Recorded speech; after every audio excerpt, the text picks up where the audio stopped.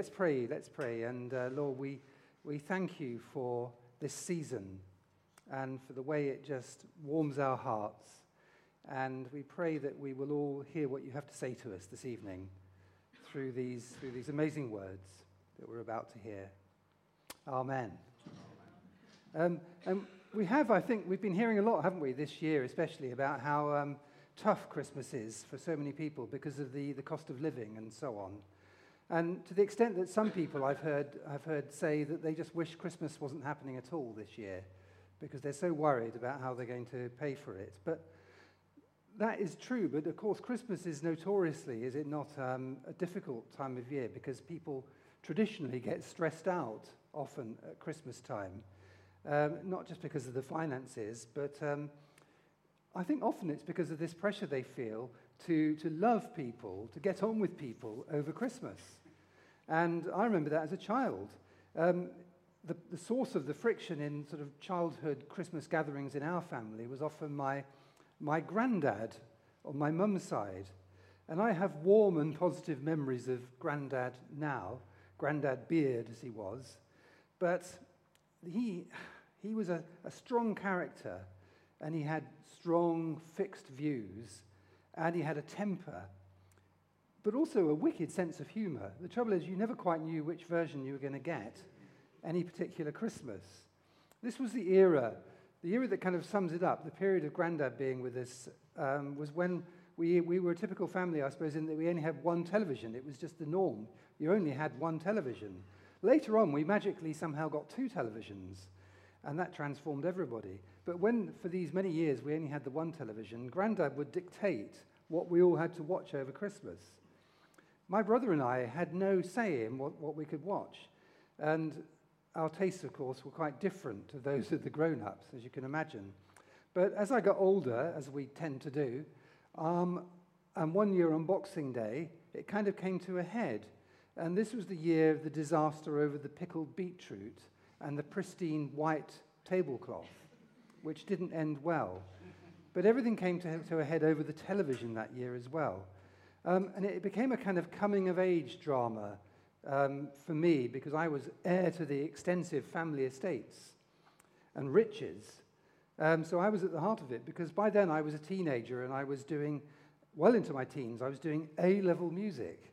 And obviously I was into prog rock and opera. Who wouldn't be at that stage?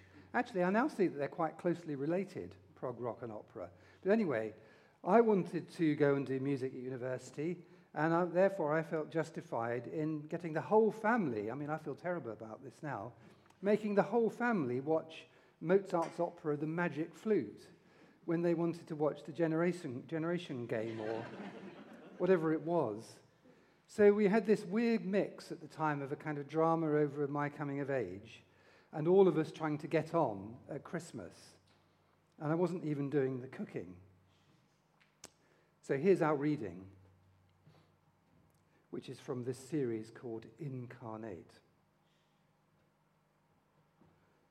Is there a reading?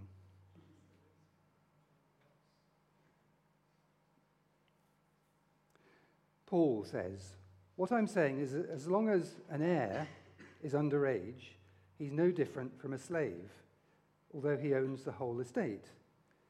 The heir is subject to guardians and trustees until the time set by his father. So also, when we were underage, we were in slavery under the elemental spiritual forces of the world." Slight differences in translation here, but nothing major. "But when the set time had fully come, God sent his Son, born of a woman, born under the law, to redeem those under the law, that we might receive adoption to sonship. Because you are his sons, God sent the Spirit of his Son into our hearts, the Spirit who calls out, 'Abba, Father.' So you are no longer a slave, but God's child. And since you are his child, God has made you also an heir." One thing to say with all of that is that it seems a bit sort of a bit retro in that it keeps talking about sons all the time, whereas modern versions talk about sons and daughters. But actually, they're sticking to the word son in this passage because they're trying to emphasize that in that Greco-Roman world, It was sons who were heirs. So they want to stick with that idea because they might have also mentioned daughters who wouldn't have been heirs, if you see what I mean. These days it's all changed, but that's why we get lots of sons in that passage. But anyway, we're in this series for Advent and Christmas called Incarnate, and there are three big themes that immediately, I think, jump out of those verses that I just read. First is the idea that I alluded to earlier of being an heir, but underage, so you're like a slave. And then this is combined with the idea of adoption, even though they're not the same thing exactly. And the second big theme is Christmas, which I also alluded to. God sending his son, which according to this letter changes everything through redemption. That's a great redemptive act. And that's the direct link to our current series on incarnation. But then there's a third theme that comes out at the end, which is about the Holy Spirit, who is sent into our hearts. And understanding a bit more about those three themes, and understanding what they're saying, will help you, I think it will help you love other people and get on with other people during the Christmas period, if you need to do that. But if you don't have a problem with getting on with people over Christmas, which is great, these verses will help you to love others even more deeply all the time, even when they might be hard to love. Because loving others flows from learning how to live by faith as heirs adopted into God's family. And you might say that living by faith as adopted children in God's family isn't just for Christmas. So, first of all, what's Paul talking about here with all these heirs and these slaves and this adoption? It's confusing. It's a bit confusing because Paul is writing to both Jewish people and non-Jewish Gentile people. Sometimes it's hard to work out who he's thinking about, but actually he means both. One or the other might be uppermost in his mind at a given moment, but never exclusively so. So they're both there, held in his mind. And the main flow is something like this. Heirs are like slaves, because although they stand to inherit an estate, until they inherit, they're just like slaves, because they have no power to order their lives. They have no freedom, and so on. And Paul is partly meaning the Jews here, but only partly.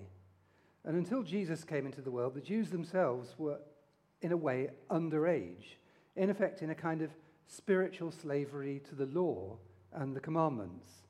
The non-Jews, who are people, you could say, more like most of us, were also, in effect, slaves because they or we, before we knew Jesus, were also in kind of bondage and enslaved to what he calls the elemental spiritual forces or principalities of the world. And that means that we were in the control of a spirit in opposition to God, something very dark, even though we probably didn't realize that it was dark. And then Paul broadens it out and brings in adoption. This is where it gets a bit confusing, but it's typically the kind of thing Paul does. Slaves, like orphans, are brought into the family of God as full members, as children. Slaves become legally adopted children, which means they're also then heirs. And it's a powerful picture in the world in which he's writing, because slavery, of course, was really common, and slaves could be redeemed and paid, sort of bought out of slavery, and come to inherit and become part of a family. It did happen. But the key point is that none of this can happen, if you're thinking of this as a sort of big metaphor, if you like, slavery and freedom, adoption, none of that can happen by the heirs, sort of through the will and the actions of the heirs or the slaves on their own. The second verse says, the heir is subject to guardians and trustees until the time set by his father. The heir doesn't set the agenda or choose the time. And similarly, the slaves are only adopted into the family through God's sovereign choice. The fourth verse, but when the time set had fully come, God sent his son, born of woman, born under the law, to redeem those under the law, that we might receive adoption to sonship. But again, this is when the set time had fully come. The time is set by God. And of course, this metaphor, this grand metaphor of heirs and slaves, takes in and encompasses all people, everybody potentially, every human being. And that leads to the main theme for our Christmas season, our Incarnate series, because it leads us into the second theme, which is summed up with that same verse that I was just reading. But when the set time had fully come, God sent his Son, born of a woman, born under the law, to redeem those under the law, that we might receive adoption to sonship. God sent his Son, born of a woman. And it's so rich, actually, this passage. Let's just draw a few things from that one verse, which is laden with good tidings of comfort and joy, is it not? First, God, again, is the prime mover. God chooses the time, the set time of the new to break into the old by sending his Son when this set time had fully come. And Paul wants to kind of stress that this God is involved in history and the lives of his children, because in power, this God brings Jesus into the world at the time that this God chooses to set people and slaves free and to welcome them into his family. Our condition, the situation that we're in as a human race, it's not hopeless, but it's not hopeless because God takes the initiative.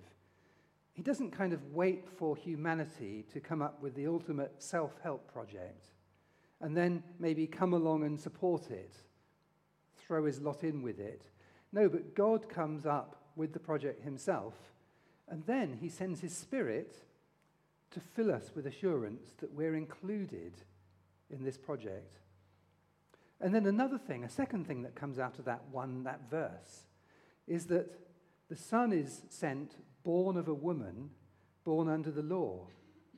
Jesus was completely human, and completely.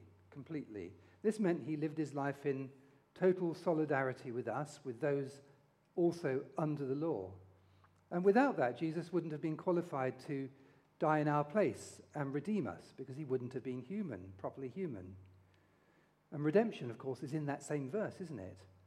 He understood and he experienced our emotions. He experienced fear and anything you can think of, loneliness, doubt, temptation, and ultimately he was abandoned on the cross by his Father. He didn't sin, but even so, he fully belonged to our broken world. He didn't kind of float through it in some detached way. But when the set time had fully come, God sent his Son, born of a woman. Other well-known words in the Bible put it like this: "For unto us a child is born, who is Wonderful Counselor, Almighty God, Everlasting Father, Prince of Peace." Now, those four titles, here applied to Jesus, who was fully human, can only be legitimately applied to God. He is Almighty God, yet he is born. Nothing like this is seen in the other major religions, world religions. Jesus is a human being and he's God. And if you think about it, it should mean that you can't just like Jesus if he's Almighty God. I mean, what a ridiculous concept. People who met him, as recorded in the New Testament, never responded mildly in a kind of lukewarm way. They were either scared of Jesus or angry with him, or they worshipped him. No one just said, "He's so inspiring, he makes me want to live a better life. I like him." Nobody said that about Jesus. And if God has really been born in a manger, the chances are he'll know personally what you've been through. I know that you weren't born in a manger, but you know what I mean. Other religions don't have a doctrine of God who truly understands you from the, as it were, the inside of your experience. There's always a sense of the God being transcendent and transcending everything and slightly outside, but our God understands us from the inside of our experience. Jesus suffered. He had to be courageous. He was abandoned and betrayed by friends. He was crushed by injustice. He was tortured, and he died. Jesus possessed you might say, the infinite height of being Almighty God, yet became one of us at that first Christmas with its manger, its poor people, the shepherds, and the wise men who bowed down. He became kind of enmeshed in our condition in order to know our darkness.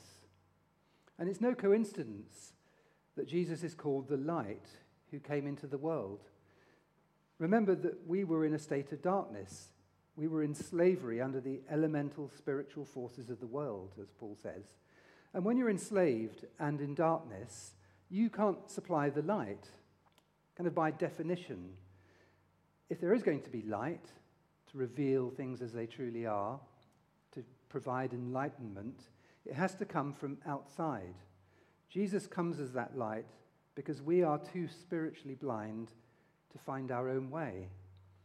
So we've looked briefly at slaves and heirs and adoption, and we've looked a bit about God sending Jesus as a human, but Almighty God at the appointed time. But then there is this third point, which is really important because it kind of brings it all to life for us, which is that God isn't like a turtle. Verse 6,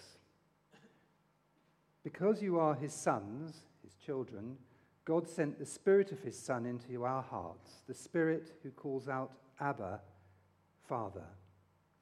Now, when I was about 11, there was a relatively stressful, maybe even a traumatic kind of period in our family, because my dad, who was in the RAF, was posted to go abroad to a desert island on his own for a year. And this was a key time in my life. I'd just gone to secondary school, and he had to go away. And it was a great sacrifice for the whole family to lose Dad, and a great sacrifice on his part. It was obviously really hard for our mum. And I remember Grandad, the one with the temper but the sense of humour, saying to me that I would have to be the father for a while. But I was only 11. I mean, this was a big ask. But then in the middle of his trip away, he was allowed to come back for 3 weeks or something for Christmas. And the excitement was palpable. It was one of the best childhood Christmases I can remember, perhaps the best. So many amazing presents. I remember getting a diving watch. I mean, as if I would ever have used a diving watch, but I just thought, as an 11-year-old, it was the coolest thing.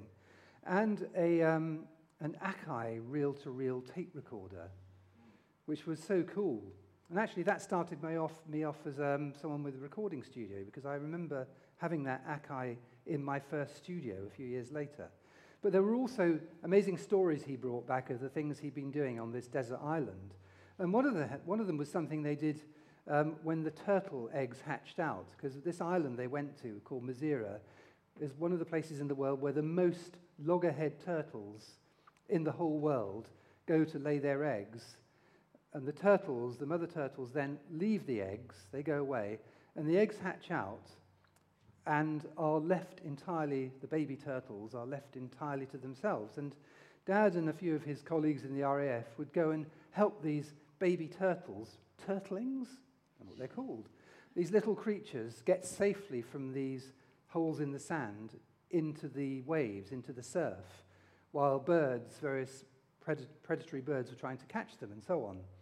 And Dad told me this story. And it made me think, as I was thinking about this passage a few days ago, because unlike the turtle parents, my dad actually did come back eventually and took his rightful place again in caring for our family. And similarly, God is not like the turtle, who leaves her young completely on their own to cope with whatever life throws at them. God doesn't leave his people on their own. He sends the Holy Spirit to confirm our new reality of being his children. And we actually need this Spirit in us to call God Father. And he comes into our hearts to make that possible. So we slaves are adopted children, but we're not children who instantly become spiritual giants. Because we do mess up, don't we? We know that. But God is there for us, and the Spirit points us to him. And this calling out to him, Abba, Father, that's also striking, because that's an Aramaic word which takes us right back to the Gospels, as seen in Mark. And these are the sort of words that Jesus used. It's clearly a really important idea to Paul inspired in him by the Spirit, because it points right back to Jesus himself and the language that Jesus used and the truth that Jesus spoke. And it's very important in the early church that Paul is writing to. Many of us feel unworthy, but Jesus' Spirit gives us permission to approach the Father as he did and call him Dad. It gives us permission, gives us a dignity to be able to approach the Lord God, Yahweh, and call him Dad. And then he ends on another really important verse, just the very last verse, which is verse 2, which is sort of tucked on the end. So you are no longer a slave, but a son, and since you are a son, God has made you also an heir. He has to say son in the world they were in because sons did the inheriting, as I was saying at the beginning. But actually that means, in reality, son or daughter. And since you are a son or a daughter, God has made you also an heir. Now, the thing about the you in this verse, unlike the yous in the previous verses, we don't get this in English, because English is this kind of simplified language. But in the Greek in which it was written, the you in the earlier verses is a plural you. But here, it's a singular, second person you. That's very striking. But we miss it so easily in the English, don't we? And it's just so meaningful. This is the good news that will allow us to love others better at Christmas and beyond, because it's saying that you, Will, you, Steve, you, Margaret, you, Andrew, you, Anne, you, Rebecca, all of you, you, David, you, Penny, all of us each of us is a child of God. Loving others, even when they're hard to love, is initiated and made possible by the Spirit of God. I mean, if I'd known the Spirit of God when I was a teenager, when I made them, maybe I wouldn't have made them watch the Magic Flute. Who knows? It would have transformed my relationship with my grandfather. And I have such fond memories of him now. Obviously, we'll fail sooner or later if we try to do it on our own, just as I did then. But we're not on our own. We have been adopted and we've become children of God. We're heirs to the ultimate inheritance. The very best inheritance is ours. And we're given his Spirit of life, who kindles a kind of new life within us. And it was all made possible because at the set time, God sent his Son, born of a woman, born under the law, to redeem those under the law, that we might receive adoption as children. Let's just pray about that and think about that for a moment.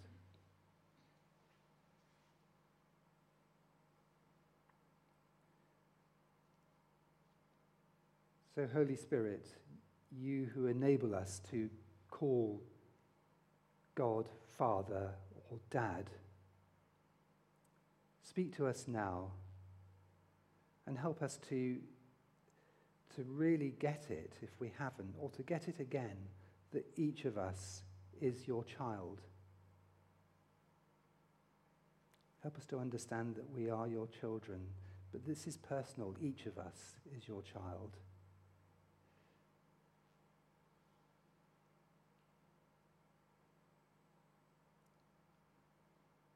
Be with us now as we just ponder what that means. With all of the things that we wrestle with, all of the joys and the sorrows of life that we may carry.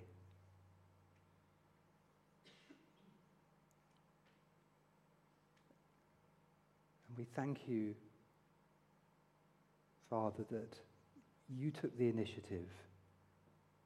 You didn't leave the human race on its own, that at this set time you sent Jesus, born of Mary, to be in this world.